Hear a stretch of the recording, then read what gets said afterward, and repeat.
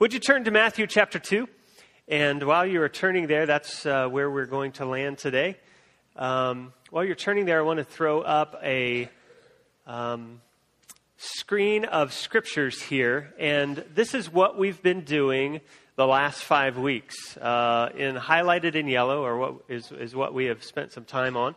And these are, in chronological order, from top to bottom, the narratives of Christ's birth. And sometimes when you come to Christmas, you it's a little confusing, is it not? When you read this Christmas story here, and then you flip back to Matthew, and you read a kind of a different account. And this is a chronological ordering of all of those that might help you a little bit to put the pieces of the puzzle together as you talk about and read the Christmas stories. And so maybe you might want to jot that down.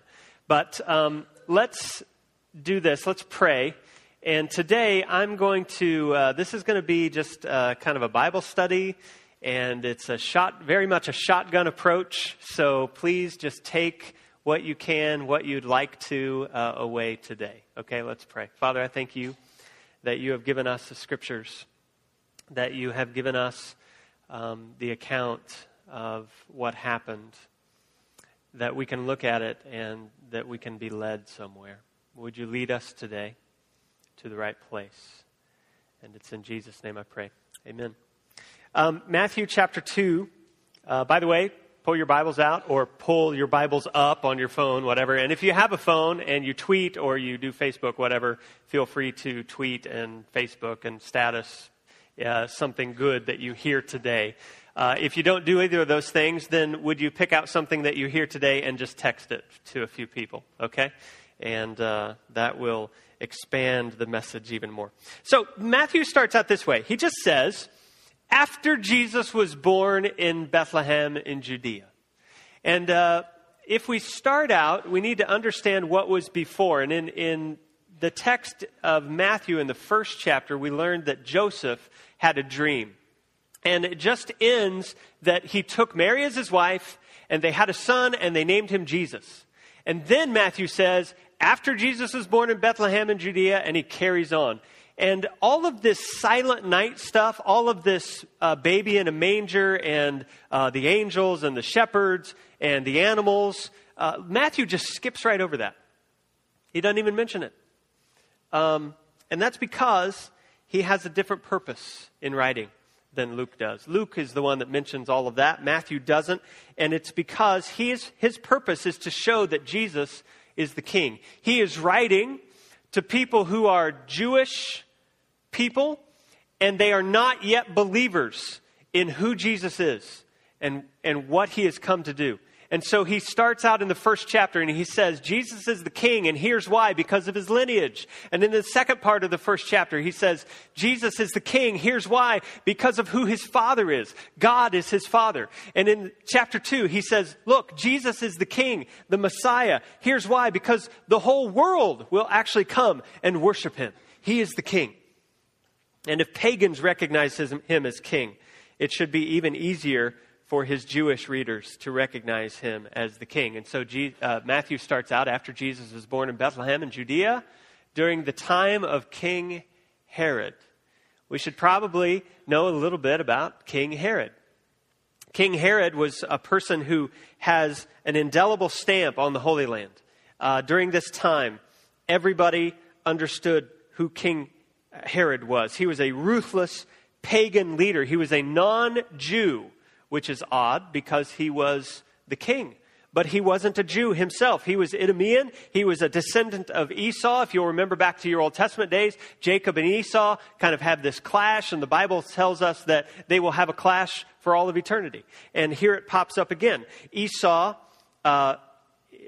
King Herod is descended from Esau, and Jesus is descended from Jacob, and they are at odds with one another.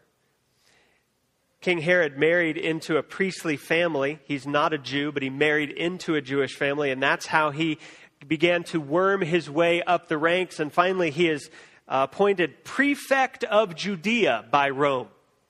The Roman people were in charge of the territory of Israel. And so they appoint this guy, the prefect of Judea. But he insisted that he be called king. As a matter of fact, his favorite title for himself was the King of the Jews. Keep that in your hat. That'll come in handy in a minute. He was an incredible builder. He built palaces all over the place. He actually redesigned the very shoreline of Israel around Caesarea, and he built a port for ships to land where there was no port before. He built a palace, and he fortified the top of Masada, if you are familiar with that mountain. The famous thing that he did was he built the temple. He rebuilt Solomon's temple. It took him 46 years to do. And I have a picture of a guy who has recreated a model of Herod's temple. And you can kind of get the idea. What Herod did was he built a big sandbox and he put a flat top on it. And then on that top was Herod's temple. The whole complex is 36 acres, which is about 4 times the size of Windsor Castle. And I know you guys all know how big Windsor Castle is, right? Okay. Those little specks right there going up the steps, those are people, all right? And this guy has spent, 30 years or something building this model. But Herod was an incredible builder, but he was also a typical politician. He tried to win favor with people, but he never really could. And so his resort was to turn to violence. And he did often. Joseph Stalin once said, "Death is the solution to all problems." And he probably learned that from King Herod. King Herod has this string of deaths that follow him. His 17-year-old brother-in-law, who he appointed as a high priest so that the people would not make him king and take his throne. He appointed as high priest, and then a year later he had him drowned at a party. Later on, his first wife, he accused her of cheating on him, and he killed her. And during this time, her mother declared herself the queen, and so she had to be killed. He had another brother-in-law killed later on. Worse than that, he had 3 of his sons at different times killed for plotting against him. Augustus, the Roman emperor at the time, once said that it was more safe to be Herod's pig than it was to be Herod's son. This guy is a ruthless killer. He was so concerned that no one would mourn his death that he ordered that a large group of distinguished men be killed when he died. That way, there would be the appropriate amount of grief taking place in Jerusalem when he was dead. Now, thankfully, his son did not carry that out. But remember, the thing to remember about Herod is that he is self-serving. He is self-serving. And so what does the text say? It says, Jesus was born in Bethlehem during the time of Herod, and Magi from the east came to Jerusalem. Wise men, that's what your texts say, right? Who are these wise men? Why are they in Jerusalem? Well, they are pagans. They are non-Jews. They're from another land. They do not worship God. Most people think that they were elite scholars. Most people think that they were astrologers. A lot of commentators think that they were from Persia. The text doesn't really tell us how many wise men there were, but it's probably more than 3. And it's probably more, the deal is it's probably more than just 3 guys on camels coming into Jerusalem. If you think about it, these are elite scholars and astrologers and leaders from their country, wherever that was, and they were coming into foreign territories. And so they probably had a big entourage with them. There were probably soldiers and guards and supplies and equipment and animals carrying all that stuff and animals carrying them. And so this was a big production as they rolled into Jerusalem. This probably wasn't just 3 guys on camels. And they came to Jerusalem. They don't go to Herod right away. They just go to the people that they meet. And they start asking questions. And we also need to note the time frame that the wise men came. If we put 2 and 2 together after we read all of this text, and especially about what Herod did after this text, we understand that they probably were not present at the birth of Jesus. As a matter of fact, we know that they were not present at the birth of Jesus. They were present after the fact. Some countries over the years have celebrated January 6th as the arrival of the wise men. And that's 12 days after Christmas. It's why we sing the 12 days of Christmas. You thought that that song led up to Christmas, right? No. It starts when Christmas Day ends. And you count 12 days. And then the wise men show up. So whether it's 6 weeks or 6 days or 6 weeks or maybe 2 years, the wise men show up later. They are not there. Yeah. So that means if you want a theologically correct nativity scene, right? Then you will shove, if you think they are 12 days late, then you'll shove them to the end of the mantle, the other end. If you think that they're a couple months in arriving, then shove them to the other side of the room. If you think it took them 2 years to get there, then put the wise men in the garage, all right? And you'll notice that I have moved the wise men today from our nativity to make it a little more theologically correct there in the back. I got tickled a few years ago, Charlie Smith. Some of you know Charlie. And I had given a talk like this at a men's prayer breakfast. And he, for several years up here on Margrave, had set up a nativity scene, a big one out in the middle of a field, and he lit it up really nicely. And so the next year after I gave this little talk, he came up to me and he said, "Hey, you need to see my wise men." I said, "All right, I'll drive by." And Charlie had set up his wise men in the far corner of the field. And every time I would drive by, the wise men would get a little closer and a little closer. And he moved them all through the month of December. It was great. Okay, so these guys roll into town, right? And maybe it's naively, maybe it's with purpose. They lay down a challenge. Here's the challenge. They ask, "Where is the one who has been born King of the Jews?" Do you remember what Herod's favorite title was for himself? King of the Jews. Yeah. And here are foreign people, foreign dignitaries coming into town. "Hey, we want to know where the new King of the Jews is, because we hear he's been born. And this is not a king that will be. This is a king that already is. We want to know where he's at." And you can understand why that might have rubbed Herod in the wrong way. Now, how can foreigners make this kind of claim that there is a new king? Well, the answer that they give is that we saw his star when it rose and have come to worship him. We saw his star. Let me stop there and just say this. God always speaks in ways we understand. These guys understood stars. And so that's how God spoke to them. Some of you got to go to Memorial Hall maybe 2 or 3 weeks ago on a Sunday night, and you got to stand in line in the freezing cold, and you got to go in and hear Jace Robertson talk, a star of Duck Dynasty, that show, right? And you heard him talk about his knowledge of ducks and his knowledge of creation and his knowledge of hunting. And then you got to hear him talk about how God used that knowledge to lead him to himself.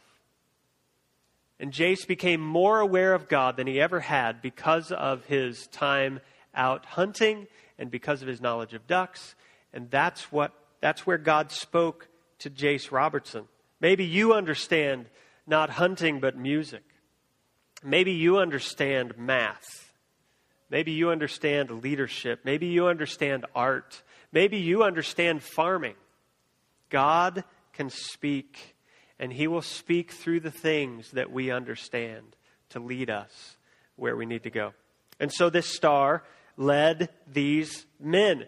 This star itself, there are a couple theories about this. A lot of people just think that it was exactly what it sounds like. It was a star. It was an astrological thing that was happening in the sky. As a matter of fact, people who study these things say that there was a certain alignment of Jupiter and Saturn that did happen at this time, and it absolutely could have been something physical in the sky. Halley's Comet is on record as showing up around this time, and some people say, well, maybe it could have been that. There's another theory that a lot of commentators gravitate to, and that is based on the very word that is used for star and the way it could possibly be translated. And they say, well, maybe this isn't just a physical star. Maybe this is something else. Maybe this is God himself showing up. Maybe this is the glory of God. Maybe this is what is called in the Old Testament the Shekinah glory of God. If you'll think about in the Old Testament how God led his people, Israel, through the wilderness. He led them by a cloud by day, and by night it was a pillar of fire. And the very presence of God went before them and led them. If you think about the dedication of Solomon's temple, when the glory of God came down and filled the temple, so much so that the priests couldn't do their jobs. If you think about events like that in the Old Testament, then it's possible that that could be similar in this situation. Maybe the star is God himself appearing. Either way, they were led. And they went to the obvious place to find a Judean king. They went to the capital. They went to Jerusalem. The next slide says this. When King Herod heard this, he was disturbed, and all of Jerusalem with him. And you can understand why, right? Because here is the challenge of a real king challenging his fake kingdom. His fake position is threatened. And he's a little unstable. A lot of the people would call him insane, and they understand he's kind of mob bossish. And so the people are a little nervous, and you can understand why, because they don't know what he's going to do when he's challenged like this. And so he assembles his team, and he asks about the Christ. It says he pulled the people's chief priests and the teachers of the law and asked them, where's the Messiah to be born? He knew about the Messiah. Everybody in Israel was looking for this Messiah. They knew that he was to come. And here's what the scriptures say, verse 5. The scribes pointed to Micah chapter 5, verse 2. And it says, the prophet writes this, that he's going to be born in Bethlehem. But you, Bethlehem, in the land of Judah, are by no means the least among the rulers of Judah. For out of you will come a ruler who will shepherd my people Israel. And it's plain to Herod, after he reads this text, that this is a real challenge and it must be squashed, because after all, he is the king. And so he sets a trap. Verse 7. Then Herod called the Magi in. This is the first time they've been in the presence of Herod. They've just been around the town so far, but he calls them in, and he finds out the exact time the star had appeared, and then he said, I want you to go to Bethlehem. That's where my people say that the kid is, and I want you to search carefully for him, and as soon as you find him, would you report back to me? And here's what the text says, so that I too may worship him. And the implication is, just like you are going to go worship him, I want to worship him as well. Of course, that was not the case. Now, while we're talking about these kings, it's obvious that there are two. There are two kings. And notice what each one is like.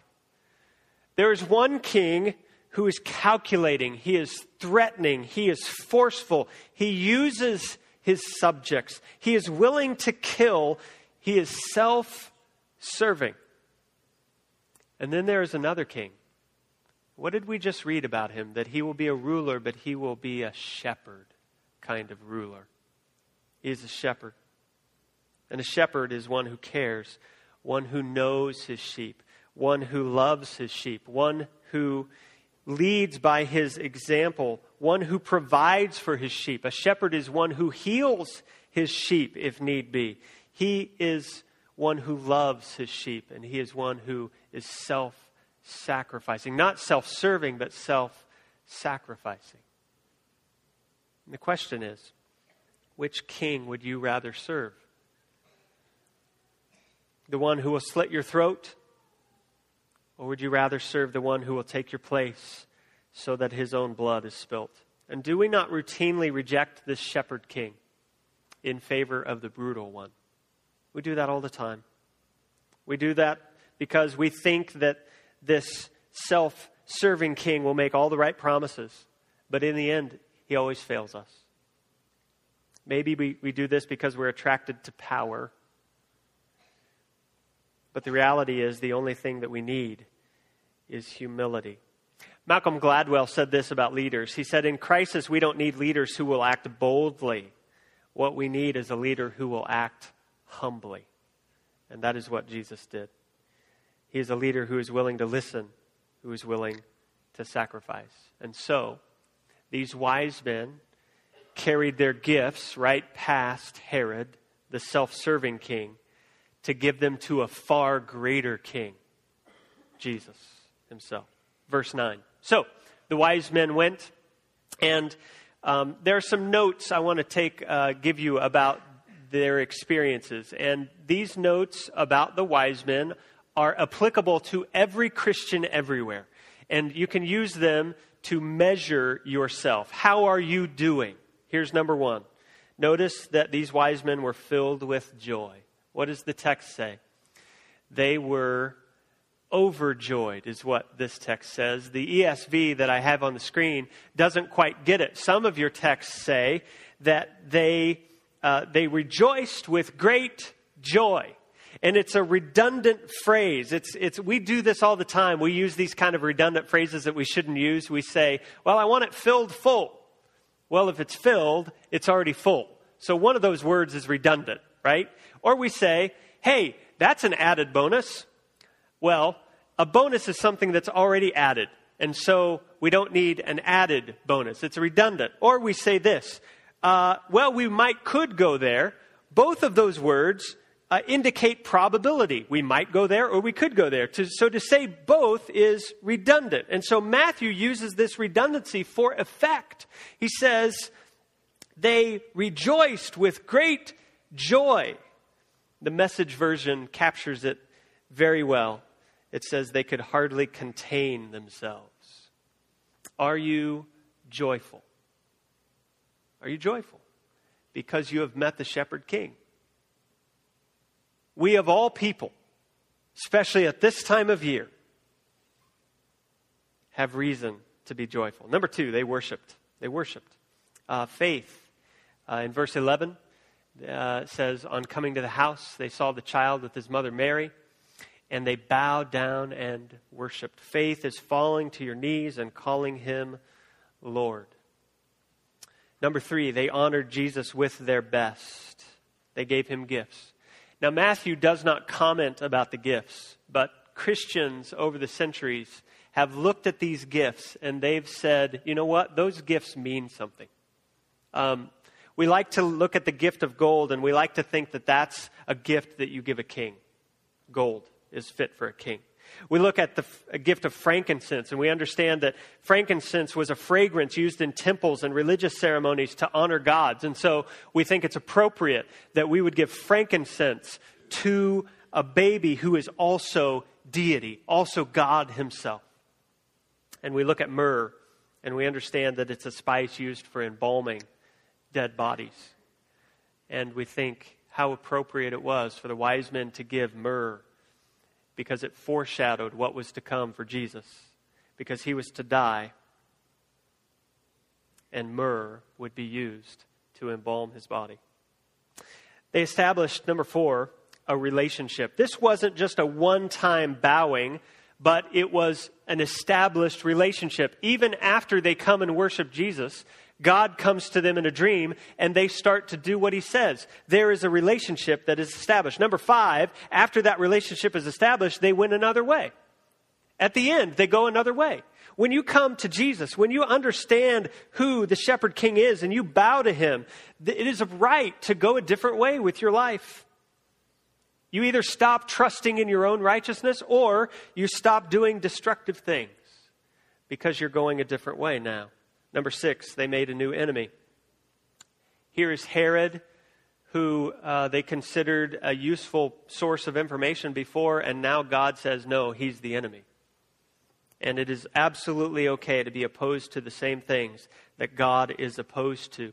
Those things that you used to embrace in your life, you come to realize now they are snakes, and they will bite. And so it's absolutely okay to have new enemies. Number seven, they gained a new purpose. They gained a new purpose. They went back, and we assume to their own country, and we can only guess And we just know, right, that they took this message of the shepherd king back to their own country and to their friends and to their family, and they shared it with the people that they knew. So, that's the Bible study, right? How many things did you learn? I didn't have you keep track, okay? But how many of you learned maybe one or two new things, right? How many of you learned a whole bunch of new things that you'd never heard before? Still some hands going up. It's good. I want to tell you what that knowledge will do for you. And I feel a little bit like Lucy, who sets the football up for Charlie Brown. And she says, "Get a good run." And then when he gets there, she pulls the football away and he lands up on his back. Right? That's what I'm going to do to you, because that knowledge that I've just given you, all of that Bible study, all of those details are potentially useless.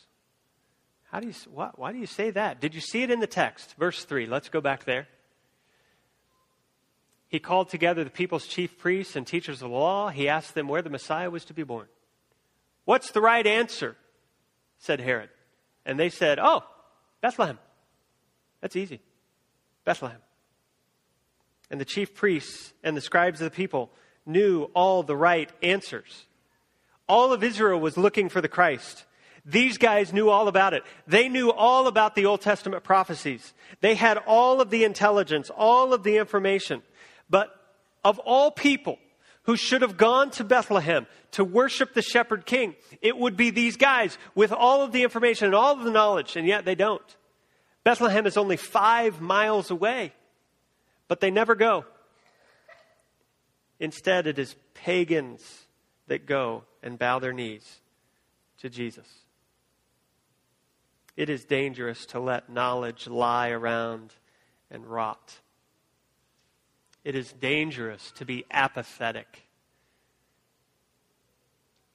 Let your knowledge, can I challenge you with this? Let your knowledge lead you somewhere. Let your knowledge lead you somewhere. What'd you learn today? That Matthew's purpose is in writing is to prove Jesus is the king.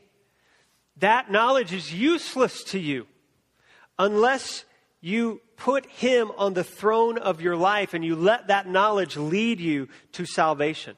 So Herod stole the throne and weaseled his way into being king of the Jews. That knowledge is useless if you never come to understand that God's plan will always have opposition. There will always be Herods that will oppose Jesus. But on the same hand, God will always win out. And let that knowledge lead you to the place of comfort the next time that you are opposed. So the star might not actually be a physical star. Maybe it's the very presence of God, but that knowledge is useless to you if you never come to the understanding that the same glory that led the wise men to the house can be leading you even this afternoon in your decisions. That knowledge must lead you somewhere. Now, in this text, the wise men are led to the shepherd king.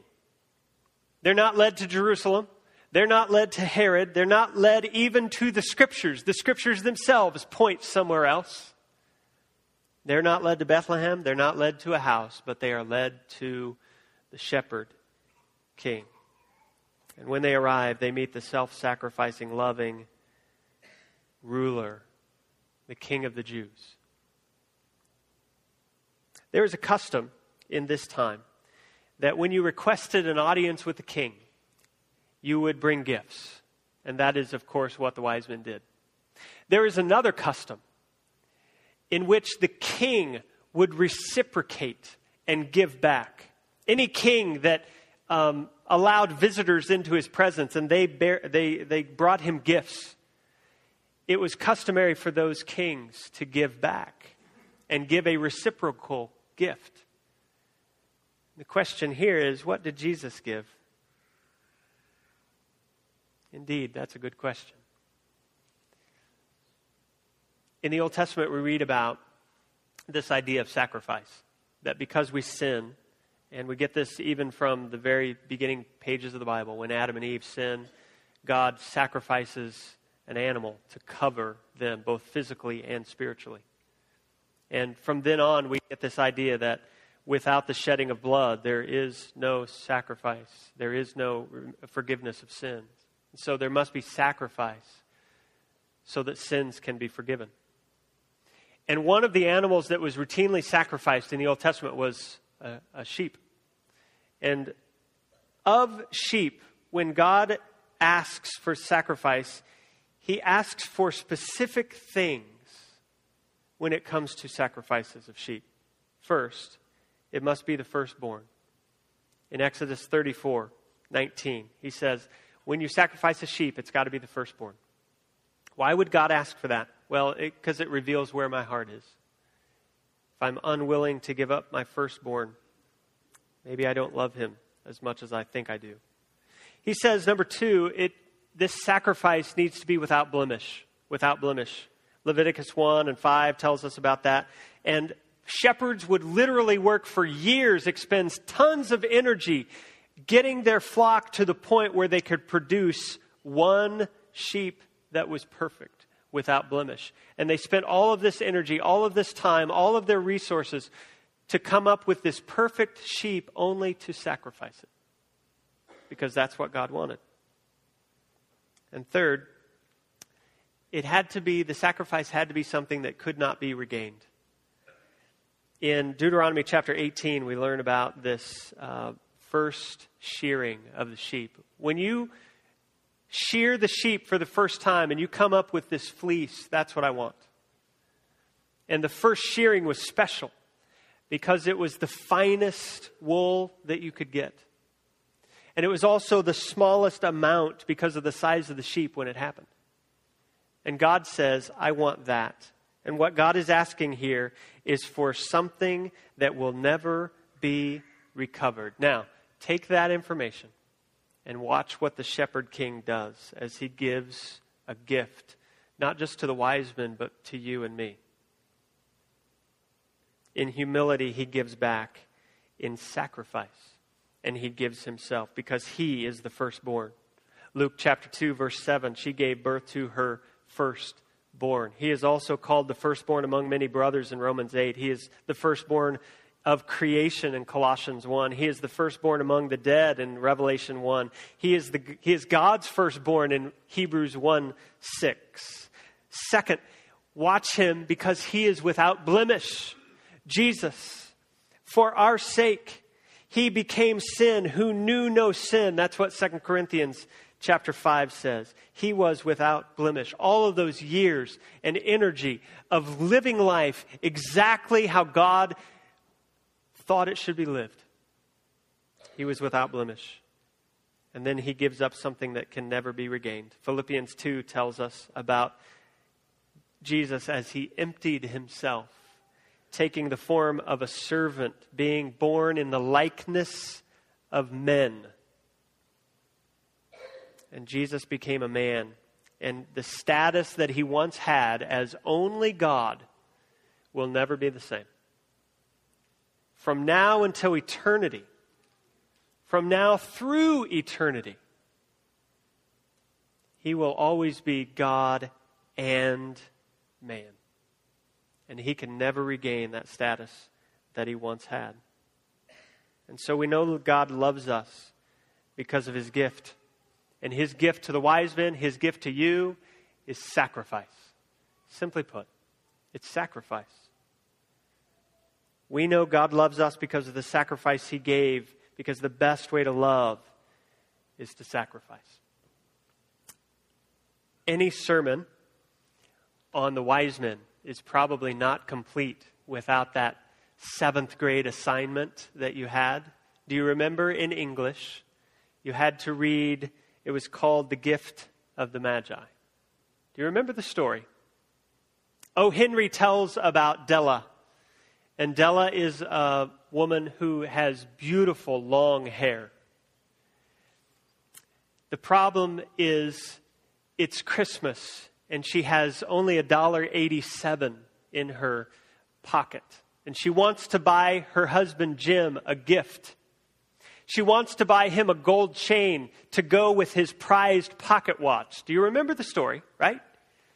But she has no money, but she has beautiful long hair. So she goes down to the wig shop and she cuts all her hair off and she sells it.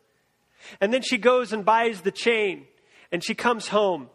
And when he gets home from work, he stares at her, bewildered, because the hair that was once there is now gone. And he presents to her the gift that he bought for her. And they are beautiful tortoise-shelled combs that he spent a ton of money for. And he gives them to a person who now has no hair to put them in. And she says, these were massively expensive. How did you pay for these? And he said, you know, my prized pocket watch. I sold it. And then she gives him his gift, which is a chain for the pocket watch that now doesn't exist either.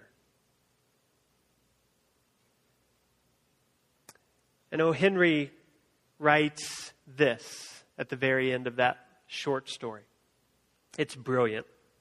He says, the Magi, as you know, were wise men, wonderfully wise men who brought gifts to the babe in the manger. And they invented the art of giving Christmas presents. Being wise, their gifts were no doubt wise ones, possibly bearing the privilege of exchange in case of duplication. And here I have lamely related to you the uneventful chronicle of two foolish children in a flat who most unwisely sacrificed for each other the greatest treasures of their house. But in a last word to the wise of these days, let it be said that of all who give gifts, these two were the wisest. Oh, all who give and receive gifts, such as they, are wisest. Everywhere, they are the wisest. They are the Magi. To be wise, to love, is to give yourself. It is to sacrifice. You've heard it said, maybe you've seen it on a bumper sticker, wise men still seek him, right? Along the way, I've always thought that was kind of cheesy. Don't want to rain on your parade. Maybe you think that's a great slogan. That's all right. But I figured out why. Because I don't think it goes far enough. The seeking needs to lead somewhere. The seeking needs to lead to sacrifice.